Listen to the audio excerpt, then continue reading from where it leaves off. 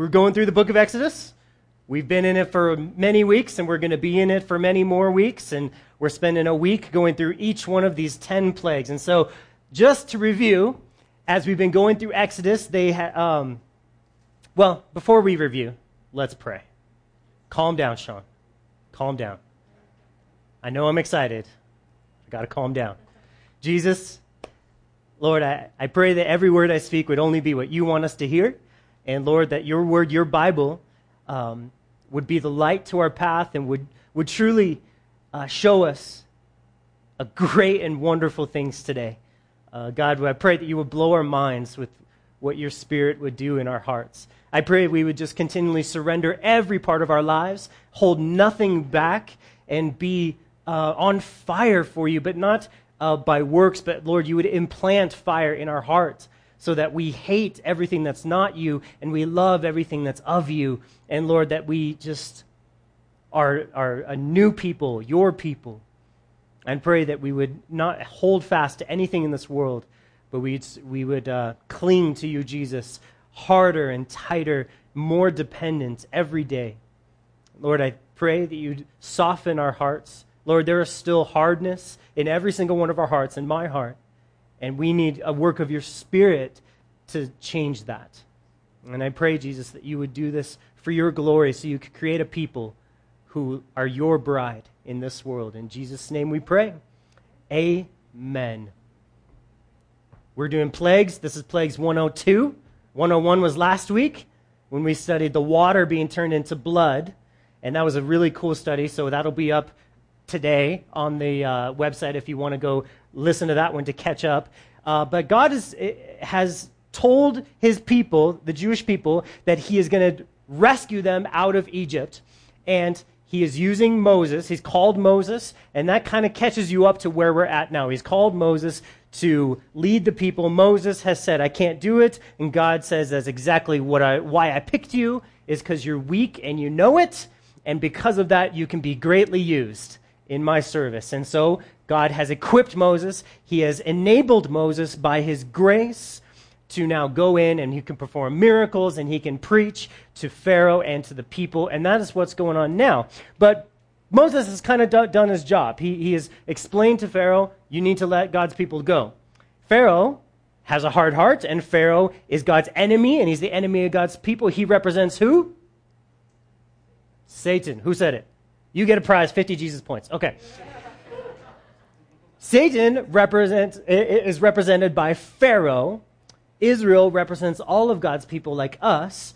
And Satan opposes us and our freedom in Christ. And so he is going to oppose at every step. And God, we are seeing now, is judging the world, all of Egypt, and Satan, the ruler of the world. God is doing these 10 plagues to show that he will deliver his people, and he will judge the world for standing against him, for opposing him and his people. And I find that encouraging that God would go to war for me, because I don't deserve to have anyone fight for me. I'm a dirty, rotten sinner, and Jesus loves us so much. Amen? Amen. So now we get to the second plague. Do you have the outline? Okay, so if we were outlining this book, we would see the first 6 chapters were the people's need for redemption. The 7 through 11 is the power of the Redeemer, and that's where we're at right now. We're seeing God's power to redeem his people, to bring them out of slavery, and this is where we are at right now. And very specifically, we are 7 days after the first plague, the water being turned to blood, where what they look towards, what they trusted in, the water of the Nile River, God made it death.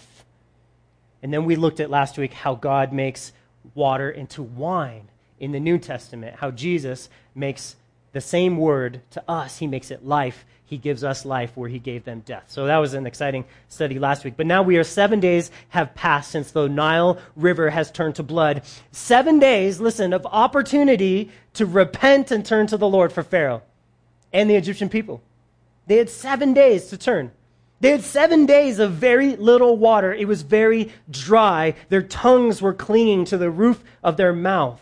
7 days of silence from God. Just waiting there. dealing with the consequences of rebelling against his will, Pharaoh and these people are just like dry, it's quiet. What are they going to do? Life has been difficult for them over these past 7 days.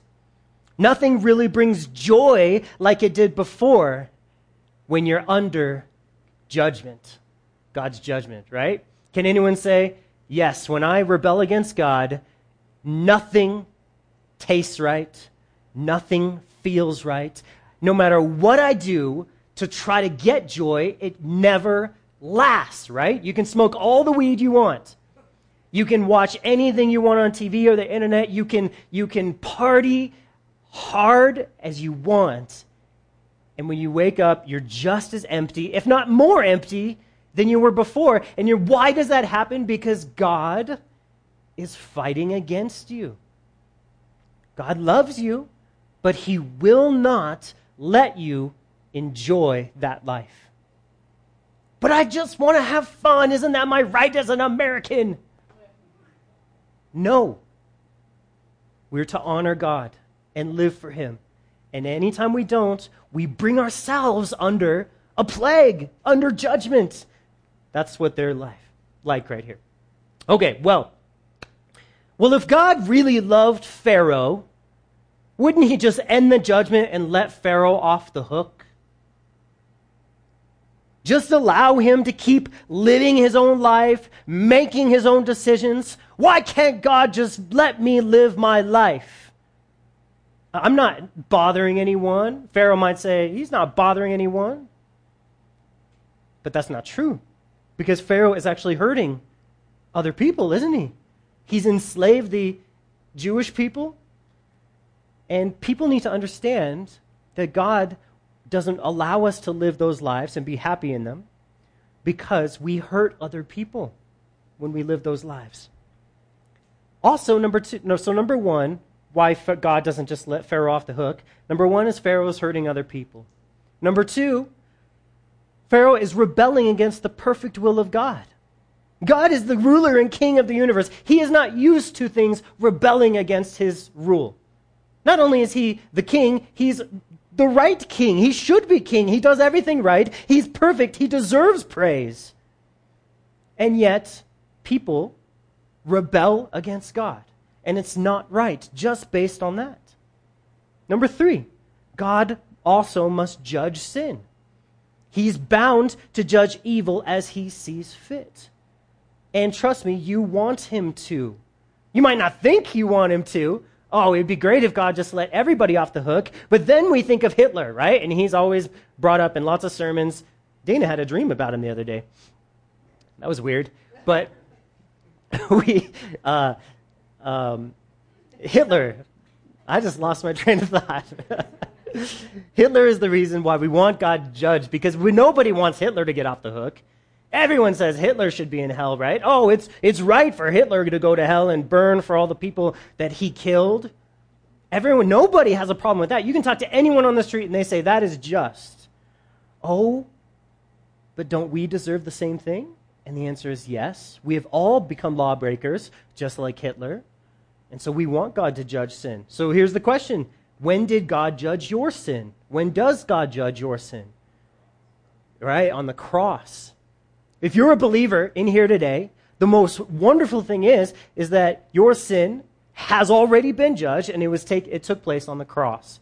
And that is such wonderful freedom for us, because we can say that we're free, and that God has judged sin. He stayed righteous. He judged our sin. He took care of it, and he punished Jesus. And now we get to live in this freedom, loving God and being loved by God. Okay, and the fourth reason why God doesn't let Pharaoh off the hook is that God would bless his obedience if he would just obey. Discipline and punishment are tools in the hands of a loving God who wants to bless people. If Pharaoh would have said, okay, you know what, you're totally right. Why don't I come with you? Let's all go worship the Lord. God would have said, ha ha, yes, come on in, buddy. But no, he doesn't. And so we get to the next step in God's judgment. And this is frogs. the Egyptians actually worshipped a frog god named Heket. Heket. That's important to know. They worship this. It was like a human with a frog head. Looked horrendous, but that was one of the gods that they worshipped. And a couple things you need to know before we get started. Frogs were considered unclean in the Bible. That means that they were evil or corrupted, and so that's something we need to know. And the second thing is that frogs inflate various parts of their bodies. Did you know that? Usually it's right here, but some frogs inflate their butts. I learned that this week. Some frogs inflate their sides and their bellies. Other frogs inflate their...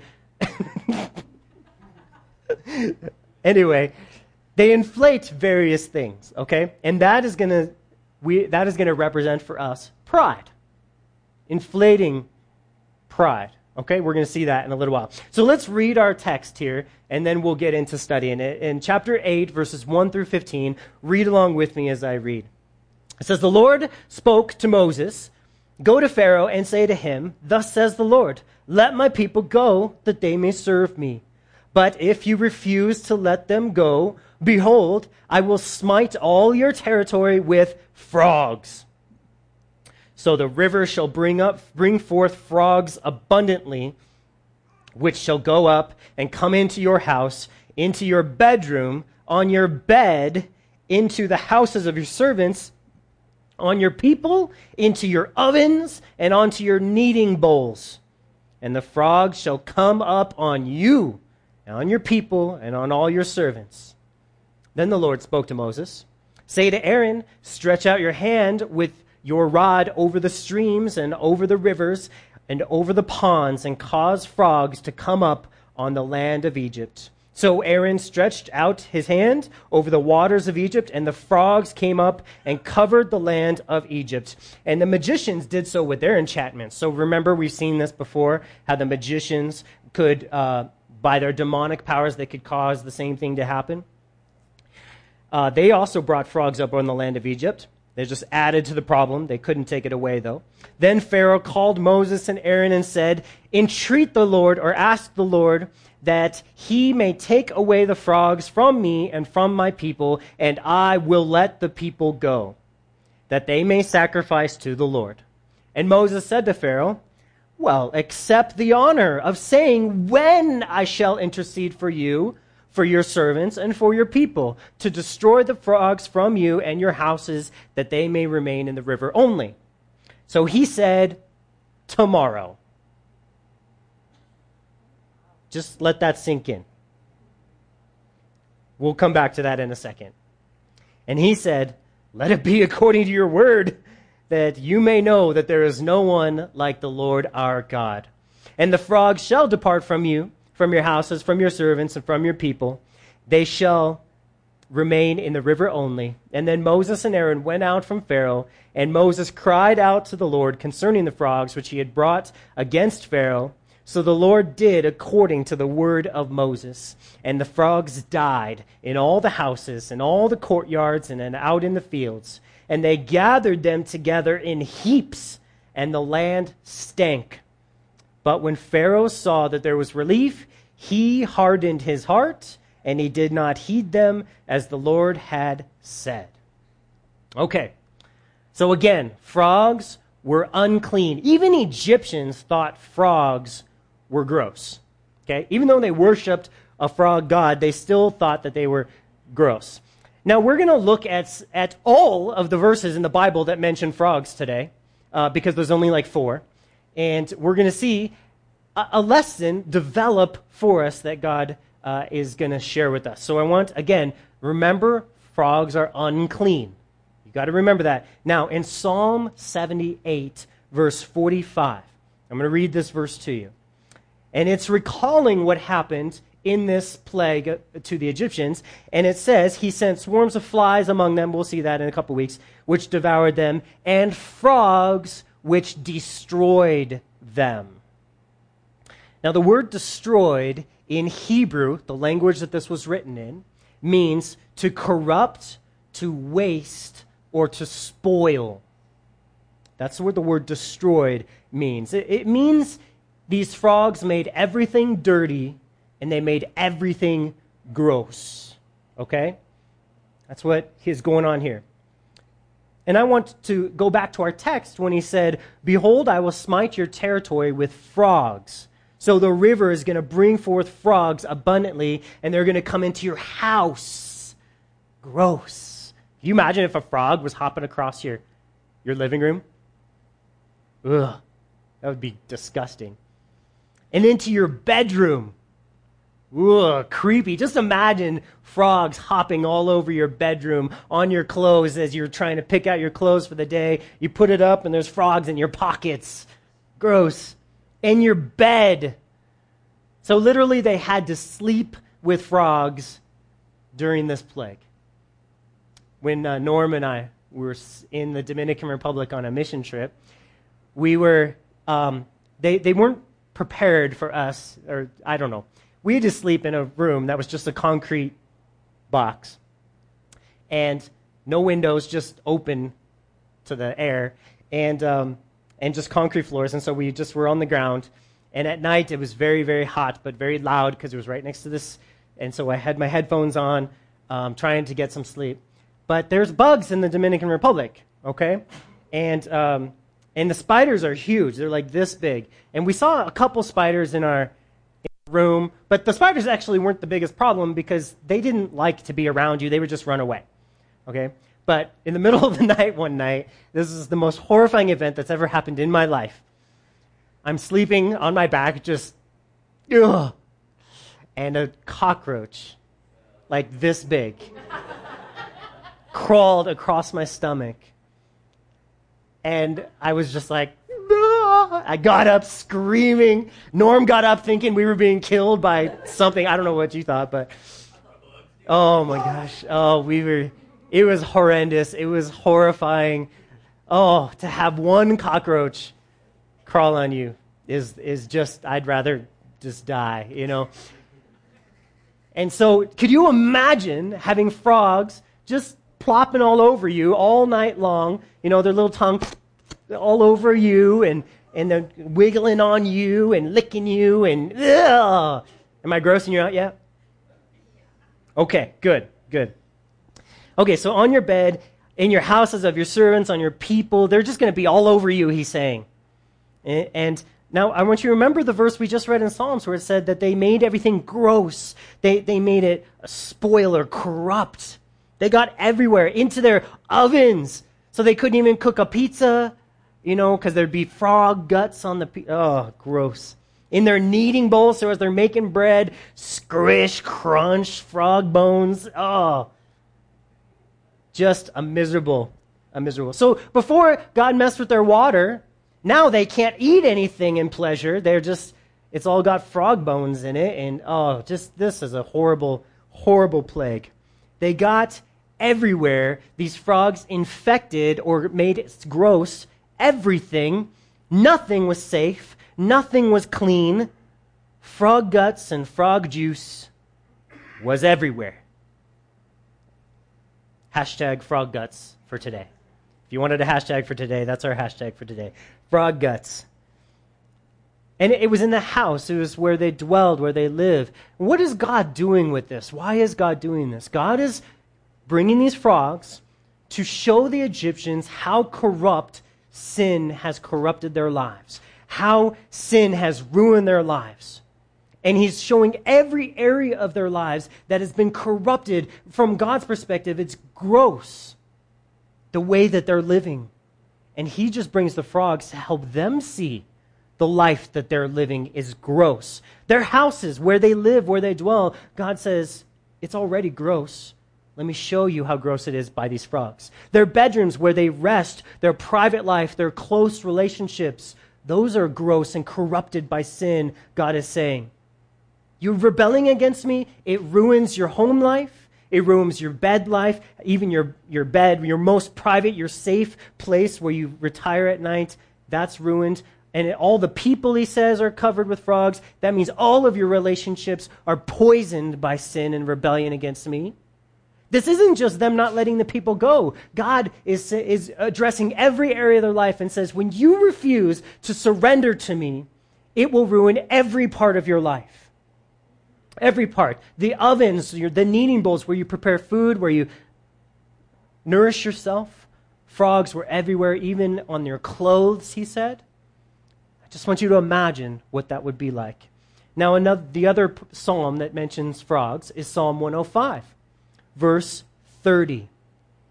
And in this psalm, again, it's a song remembering what happened at this point in history in Egypt. And it said, their land abounded with frogs, even in the chambers of their kings. It says, even in the chambers of their kings. Kings are royalty, or they speak of the leadership of the country of Egypt. Check this out. No one was immune to these frogs. Even the Pharaoh, even all the other leaders of the land, especially those who were in power, God is saying, those who were in high places, those who were the most prideful. Look at the king of Egypt again. And I want you to notice, as we look at this, his pride. Okay? His pride. And the frogs, we're going to see, are a judgment on the pride of the king of Egypt. It said in our text in Exodus that Pharaoh called for Moses and Aaron, and he said, entreat the Lord that he take away these frogs from me and my people. Pharaoh's had enough of them. And he said, and I will let the people go that they may go sacrifice to the Lord. Pharaoh's like, okay, you win, but I still don't want to talk to God. I don't want to talk to God. I have my own gods that I worship, and I'm committed to them. I will not turn my back on my gods. And that's so much how the world is today. They are committed to their gods like weed, or like drinking, or like evolution, or whatever their god is that they put their trust in. Popularity, power, control, fame, whatever is their god. They are committed to it. And they want the plagues to leave. They want their life to be happy, but they refuse to talk to God themselves and come to God personally. They want someone else to do it for them. Okay? Notice the pride in him. I'm not doing anything wrong. Your God's the one that's being a jerk to me. Your God is the one that is making my life miserable, so why don't you talk to him and make him stop for me? That's how Pharaoh is acting right here. I'm not going to talk to God. That's below me. I don't like your God. I have my own gods. They have frog heads. But these frogs are awful. And so I give in, kinda, sorta. Not really. I'm faking and I'm lying, but let's go with this. Is that real surrender? Is that true surrender? Of course not, okay? But let's look what happens. So Moses said to Pharaoh, and I don't know if Moses is making fun of him or if Moses is just super, like the Lord told him to say this or what, but he says, accept the honor of saying when I shall intercede for you. He's saying, all right, Pharaoh, since you're so, since you know everything, and since you got it going on and you want to be in control, why don't you tell me when I should intercede for you, for your people, to destroy the frogs from you and your houses, that they may remain in the river only. So Moses, he hits the nail right on the head. He hits the bullseye. He says, Pharaoh, you like honor. You're prideful. So I'm going to show you how self-centered and prideful you are, dude. Accept the honor means, why don't you pick when I should pray for the people and for you? That's a real big job, bro. You get to pick. Accept the honor. And what does Pharaoh say? Tomorrow. Now, I've heard a lot of stupid things in my life. But this is one of the dumbest things I've ever heard in my life. Are you kidding me? You have the honor of choosing when the frogs go away, and you pick tomorrow? Why not yesterday? Why not right now? What do you mean ask me why? Why is Pharaoh doing this? Well, Moses has done an amazing job of drawing out from Pharaoh his pride, showing Pharaoh how incredibly prideful he is. Yes, Pharaoh's thinking, I'm so angry that I need to even ask God to remove this. You know what? I might be able to figure out a way to do this myself in one more night. You know what? I have it in me. I am a god after all. That's what they thought, right? Pharaoh thought he was a god. He is so prideful, even when God is showing him in this great power and then offering him mercy, saying, I'll take it away. He still is like, no, I want one more night with the frogs. I love when they're in bed with me. No, he didn't love it, but he's being so arrogant and prideful. By what? By refusing God's grace, God's help, God's mercy. Is incredibly arrogant and prideful. I'm losing my reputation here. I'm not able to get rid of these plagues. You're showing me up. He doesn't care that he's wrong. He just cares that he doesn't have the people's respect as a god like he used to have. They used to think he was all-powerful, omnipotent. And now his own people are saying, why can't you get rid of these? Is the God of Israel more powerful than you? And Pharaoh's pride is so wounded that he's like, you know what? You're making me look bad, and I'm going to figure out a solution. I'm going to figure out how to get rid of these frogs. And this is the definition of pride. I'm going to try to save myself. I don't need your help, God. I'm going to try to save myself. If I just have enough time, I can get it right. I don't need your help. I can pull myself up by my bootstraps. I can give more effort next time. I can get myself out of this jam I'm in. Guys, when God's hand is upon you and against you, there is no winning. There is no winning. When we harbor rebellion and we're like, I'm not going to give that up. I am not going to give that up. God says, that is dumb. You will not win fighting against me. Why do you want to? I am offering you grace. I am offering you mercy. Please don't go this route. But pride deceives us. Pride makes us think, yeah, you got it, bro. And our schools have taught us as we grow up, and the music we listen to and everything around us is telling us, you got it. And God is like, no, you don't. Repent and turn to me. Pride says, tomorrow. This is awesome, okay? Why does Pharaoh say tomorrow? Because of pride. This is great. Pride says tomorrow, but the Holy Spirit says today. Look at Hebrews 3, verses 7 and 8. This is going to bless your heart so much. You're going to leave here today and you're going to be like, today, Lord, not tomorrow. I don't want one more night with the frogs. I don't want to live one more day, one more minute in rebellion against you. I want to know your grace and mercy today. Look at what Hebrews 3, verse 7 and 8 says. Therefore, as the Holy Spirit says, today, if you will hear his voice, do not harden your hearts as in the rebellion.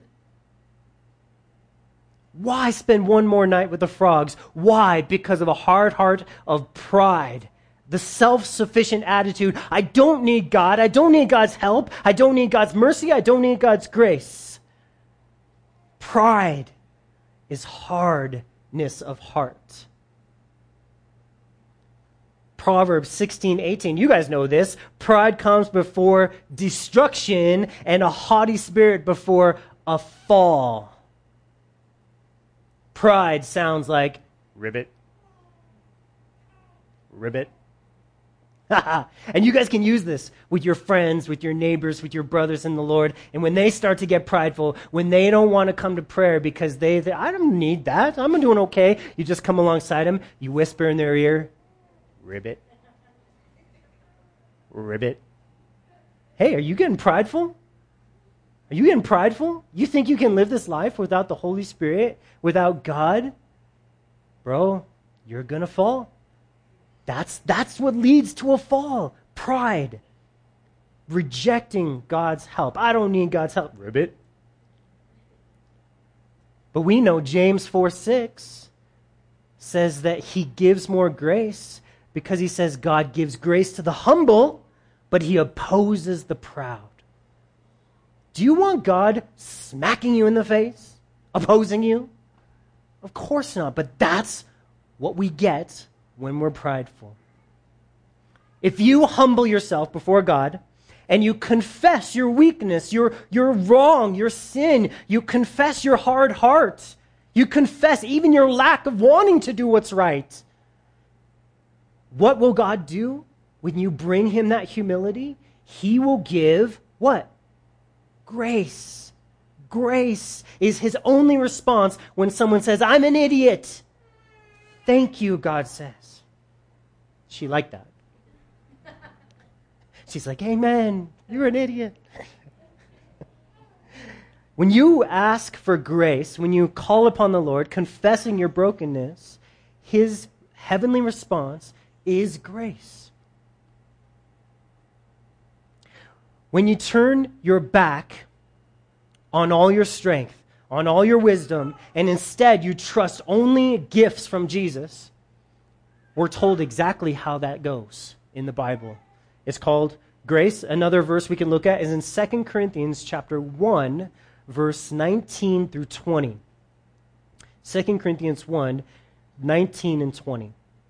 It says, for the Son of God, Jesus Christ, who was preached among you by us, by me and Silvanus and Timothy, was not yes and no, but in him was yes. For all the promises of God in him are yes, and in him amen, to the glory of God through us. I'm asking, what answer will you get when you confess your sin to God and when you ask for his grace and his mercy? If Pharaoh would have confessed his wrong and repented to the Lord today, as Moses was asking him to, what would the response have been? Yes and amen. The answer to every child that cries out a promise of God to God is, yes, God, you promised you would save me. What's the answer? Yes. And amen. So be it, is what that means. It's done. God cannot withhold an answer when you call out a promise to him. Do you ever feel like your prayers just don't make it all the way? That's a common thing that children of God struggle with, but they don't have to. When you pray promises of God. God, you promised this. You promised grace to the humble, so you know what? I humble myself in your presence. I get on my knees before you, and I pray. I confess that I can't do anything. I call upon you to now give me grace, because that's your word, not mine. I'm not prideful saying, but I'm confident that you will not lie. That's how it works. Calling upon God's promises. The Bible says God honors his word more than his name. And his name is wonderful and glorious, but he says, I value my word, I honor my word more than my name. Even if you forget what my name is, I'll still keep my promises to you, he says. You can depend on my word. If his word to us is yes and amen, our word to him is today, Jesus. Today, Jesus. The answer we already have. He's already said, you call upon me? The answer is yes and amen. If Pharaoh would have called upon him, the answer would have been yes and amen. In fact, to the tomorrow that Pharaoh called, the answer was yes, and God took away the frogs, right? But yes is the answer today. God's word has already been given. Deliverance has already promised. Redemption has been won. Salvation is all in Jesus, already offered and given to you on a silver platter. And it's all in Jesus. So we read his word, and then we respond back and call to him in faith. He says, I've saved you today. So call upon me today, and the answer will come today. I believe you have forgiven me, and now I have it today. I believe you have supplied me with what I need to forgive this person and that person. Today, you have it. I believe you will enable me to love my wife, to love my kids, my spouse, the way I should, and you have it. I believe I don't really need you to stay pure in that area, and you don't have it then. You think you can do that area of your life on your own? Well, then I guess you don't need me today, do you? See, today keeps us safe. When we call upon him today and when we expect him to fulfill his promises today, it keeps us safe from hurting others, from living impure lives. He promised us to supply what you need today, to deliver you today. That's the promise of his Spirit we just read. His Spirit says, today, if you hear his voice, do not harden your hearts. What brings a hard heart? Pride. We already studied that, right? So humility says today, pride says tomorrow. Pharaoh is a picture of this prideful heart that we can have. Moses said, fine, let it be according to your word, that you may know that there's no Lord but except our God.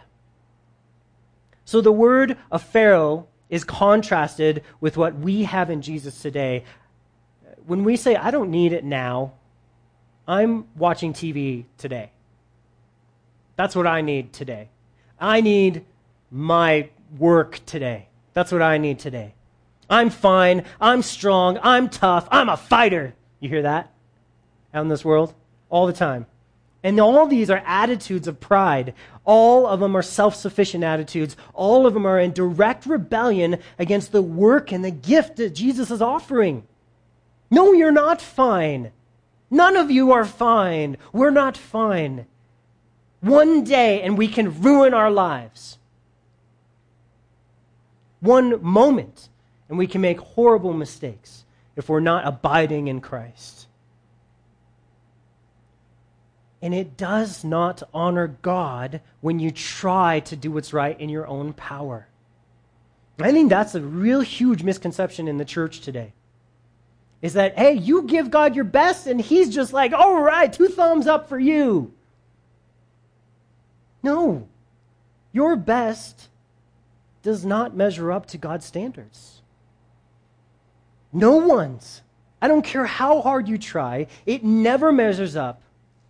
I was reading a psalm the other day, and it said, all our righteousness is as filthy rags before the Lord. All your righteousness, that means your good works, everything you try to do is like filthy rags. He looks at him, he's just like, ew, that was the best you had? That really is the best you could give me? Gross. But yet he gives us the righteousness of Christ by faith. So now we serve the Lord. We're not earning anything, but when he looks at it, he sees Jesus doing it. And he's like, yeah, that's awesome. Because Jesus does do what's right. He did do what's right, and he offers us his life in exchange for ours. When we try to do what's right in our own power, it rejects God's perfect way of grace through faith in Jesus. When we say, oh, no, it's super important for you to do what God says in the 10 Commandments. It is. I'm not saying it's not. But that's the way that you can tell if you're right with God, if you're going to heaven, is because of those 10 Commandments. And if you tried hard enough to keep them, then you can know that you're going to heaven. And that is wrong because it rejects what Jesus gives. It's saying, tomorrow I'll need you, Jesus, not today. Saying today is a humble place where you constantly say, I need you, Lord, today. I need your salvation today. And I need you even to produce the good works that I should live. Because we all should keep the 10 Commandments. But we can't. But we should. But we can't. But that's confusing. So how do I do it? Well, only by Jesus coming into you today by his Holy Spirit. Can you actually do those 10 Commandments? Then it's written on your heart. Then it's a work of the Spirit. And then it's not hard. You just doing what's in your heart. And you don't need the external list of 10 rules because you just do everything that's in your heart and you're loving people and you're sacrificing for people and you're giving to people and it's a work of the Spirit and it's not works of the law or the flesh. Waiting upon the Lord to supply spiritual resources through living trust in his Son is what this is all about. That's the way God does things. That is his way that he has established. I will be gracious. I will be merciful if you have a humble heart and ask me. But you have to ask me. The Jews, for thousands of years, tried to do it by trying harder and trying harder and trying harder. And you know how much they asked God for his grace? None. I mean, not all of them. There was always a remnant and good ones, but it doesn't work. And so God established a new way that does work, which is just us trusting in the Lord and abiding in him. All right, back in our text. #frog guts. The frogs shall depart from you, from your houses, and from your servants, and from your people, and they shall remain in the river only. So Moses cried out to the Lord concerning the frogs which he had brought against Pharaoh. So the Lord did according to the words of Moses, and the frogs died out in all the houses and out in the courtyards and out in the fields, and they gathered them together in heaps, and the land stank. But when Pharaoh saw that there was relief, he hardened his heart and did not heed them as the Lord had said. And the lesson for us is that the end of self-efforts like pride, the end of self-efforts is piles of frog guts. You're like, you talk about self-efforts all the time. You talk about self-sourced life all the time. Why do you talk about it all the time? Because I don't want you guys to be out there smelling like frog guts. That's the end. It stinks. The life that is committed, I am going to do what's right and I am going to do it. I'm going to try so hard. Those people end up being just nauseating to the rest of us. Because they're miserable and they want you to be miserable too. They're just angry about giving up all the things that they really wish they could do. And so they want you to be uncomfortable and happy as well. But when we follow Christ, actually follow him, when we trust him and receive his life, then following him is not a burden, it's a joy. It's a joy for us to give. It's a joy for us to surrender and to give our lives for the Lord and serve his people. It's awesome the way it works like that. Self-efforts end up smelling like frog guts. Corrupted, dead piles of pride. Wow. So, I'm going to review for 1 second. We've learned 2 things about frogs in Egypt in this plague, okay? Number 1, frogs were unclean and gross, and they corrupted everything they touched. Frog guts. Number 2, that they represent pride, self. I don't need you today. Maybe tomorrow. Maybe tomorrow. Now, if you guys want to turn to Book of Revelation, we're going to see the last place frogs are mentioned in the Bible. And this one is deep. So are you guys ready to go deep? All right? You don't come here for shallow Bible study, do you? You come here to go deep. And we're going to go deep today. We're going to see how this applies to what we're talking about. Revelation chapter 16, verses 12 through 16. And make no doubt about it, when John was writing the book of Revelation, he wanted you to know about this plague of frogs as he was writing what we're going to read about here. Sometime in the future, we see this event happen. It says, the 6th angel poured out his bowl in the great river Euphrates, and its water dried up so that the way of the kings, that brings us back to what? The king of Egypt, Pharaoh, of the east might be prepared. And I saw 3 unclean spirits like frogs coming out of the mouth of the dragon, out of the mouth of the beast, and out of the mouth of the false prophet. For they are the spirits of demons, performing signs. Well, we've seen signs in Egypt, haven't we? Which go out to the kings of the earth and of the whole world to gather them to battle of the great day of God Almighty. Behold, I am coming as a thief, Jesus says. Blessed is he who watches and keeps his garments. We saw garments mentioned in the plague of the frogs, didn't we? That their garments were even defiled with the frogs all over them. He says, blessed is he who watches and keeps his garments, lest he walk naked and they see his shame. And they gather them together into the place that is called in Hebrew Armageddon. You guys have heard of Armageddon?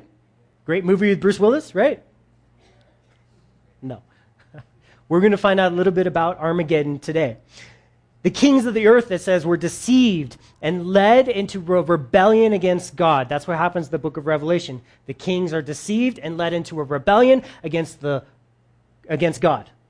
But in Egypt, we saw the king of Egypt was deceived by his pride, and he is led in rebellion against God. Same thing. We see the garments defiled in the book of Revelation. Jesus is saying, watch and trust me so your garments aren't defiled. And we saw frogs defiled all the garments of the Egyptians, corrupting them all. We see frogs in this are representative of spirits of demons. Frogs represent demonic pride. I hope none of you have pet frogs. We have pet frogs. Oh my gosh, I just realized that. We have two frogs. They live in water, though, so they're not like real frogs. I don't know. Frogs represent demonic pride. Because Satan, the prince of demons, he fell by pride. You remember those verses in Isaiah 14, Ezekiel? That's his whole deal is pride. He loves himself. And he hates God and God's gifts and what God, that you have to depend on God. He just hates that. And so these evil spirits perform signs. They're able to do miraculous things to trick people, to convince people that pride is the way to go. They have signs. Just like we have commercials that convince us that pride is the way to go. As you watch TV, as you're listening to the radio, constant boosting of pride. You can do it. You don't need God. You don't need anybody but you. That is satanic. Period. These spirits, it says, gather all these prideful kings and all the prideful world, it says, to a place called Armageddon. All right? So what does Armageddon mean? Well, in Greek, har means hill or mountain, and Megiddo is a city in Israel. It doesn't really have a meaning. It's like Denver. It's just the name of a city. But as we look at what happened at Megiddo, there's some things pop out at us from the Bible, namely that there were two great slaughters of God's enemies in Megiddo. Great slaughters. And one other event that we're going to talk about right now. In Zechariah chapter 12, verse 10 is where we're going to go right now. Zechariah 12, 10 and 11. And this was written a few hundred years before Jesus came, but it's talking about Jesus. That means it's a messianic prophecy about the Messiah. Okay, and God says this. He says in Zechariah 12:10, I will pour on the house of David and on the inhabitants of Jerusalem the spirit of grace and supplication, and they will look on me whom they pierced. Who do you think that's talking about? Jesus, right? And yes, they will mourn for him, for Jesus, as one who mourns for his only son and grieves for him as one who grieves a firstborn. So there's this mourning and sadness when they recognize Jesus, okay? And in that day, it says there will be great mourning in Jerusalem like the mourning at Hadad Rimmon. Well, there's a weird word. In the plain of Megiddo. In the plain of Megiddo. Well, that's interesting. What is it talking about? What happened on the day of mourning of Hadad Rimmon? Well, that was when the king Joash was killed by Pharaoh. So several hundred years after they get into the land of Israel, after all the stuff we're talking about in Egypt, there was a really good king named Joash. He was a great king. He honored God. He loved God. He was a wonderful king. And he was killed by Pharaoh. And when he was killed, the whole country of Israel mourned greatly. They were very sad. It kind of like is when, John F. Kennedy was killed or Abraham Lincoln was killed. Our country experienced these great mourning times, and it's just kind of like on that level. But our verse here says that this event of the Jews turning and recognizing Jesus and repenting and humbling themselves before is by a work of the Spirit of grace, he says.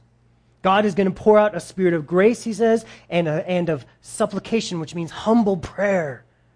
They're going to look on Jesus, and they're going to, instead of being prideful like Pharaoh, they're going to mourn, and they're going to be like, I'm sorry for how I've been living my life. I'm sorry I've rejected you so long. I'm so upset, and I'm broken about how I've lived my life. That's what Megiddo speaks of in the Bible. And so now we plug that back in. It's a couple great slaughters had there, and then this king who was killed, and he foreshadows the dying of Jesus. And in Revelation, Jesus, the king, he's not dead anymore. He comes back and he slaughters his enemies at the same location in Megiddo. What does all that mean? It means that there's two responses to the king, Jesus, by all who see him. Number one, there's demonic pride. Or number two, there's a humble response to him as king. That's it. How do you respond to Jesus when he wakes you up every morning and says, hey, I'm the king of your life? Do you say, no, I get to decide what I'm doing today. It's Saturday, or it's Monday, or whatever day is. It's my day. Do you respond in demonic pride, or do you respond in humble brokenness saying, oh, yes, you are my king. Yes, you deserve glory. Yes, you are everything, and I will not speak a word until I've spoken to you and listened to you and gotten my instructions for the day. Does that make sense? Jesus says in Revelation, in our verses, he said, behold, I'm coming as a thief. Blessed is he who watches and keeps his garments, lest he walk naked and they see his shame. Pharaoh had a chance to get his garments clean, but he said, tomorrow. And the Jews, as a people, they have generally rejected Jesus and said, maybe we'll see him tomorrow.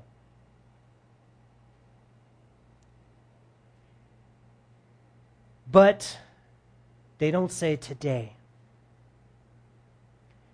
Today, what they say is, we will not have this man rule over us, right? They said that on the day he was crucified, and they've said it every day since, but so have I. So many days I live saying, I will not have this man rule over me. And we look at the Jews and we're like, you guys, come on, how hard are your hearts that you see him being crucified for you and you won't submit to him? And then I go live my life the way I want to without submitting to him in 2017 in Denver.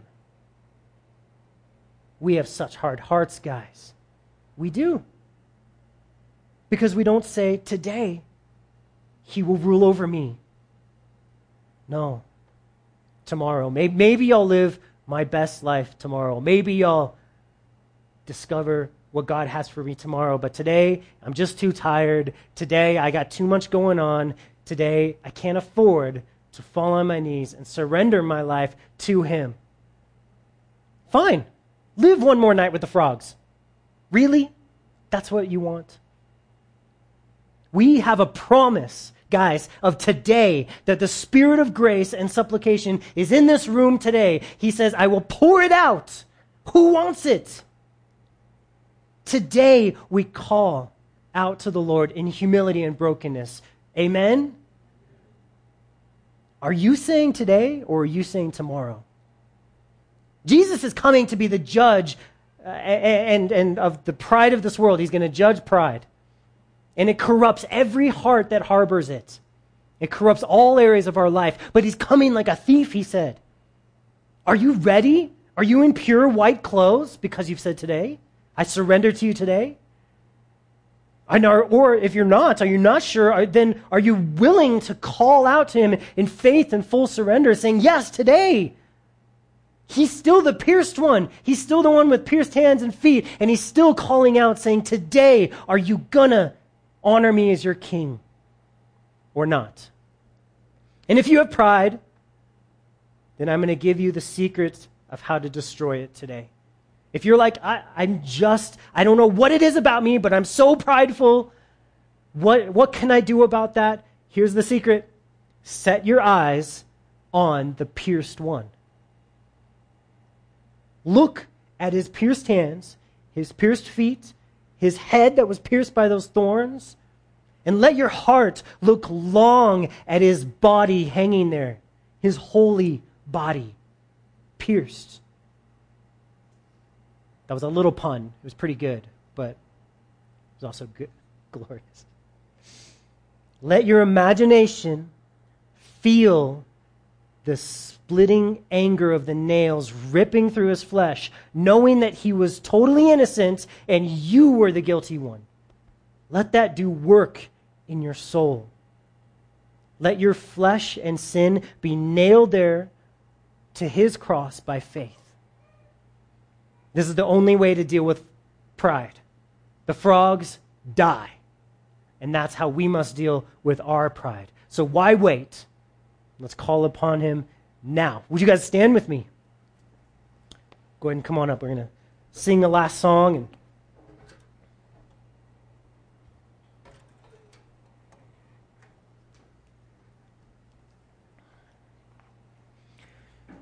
so we don't, do anything crazy or make you do jumping jacks or sign a form saying you're never going to sin again.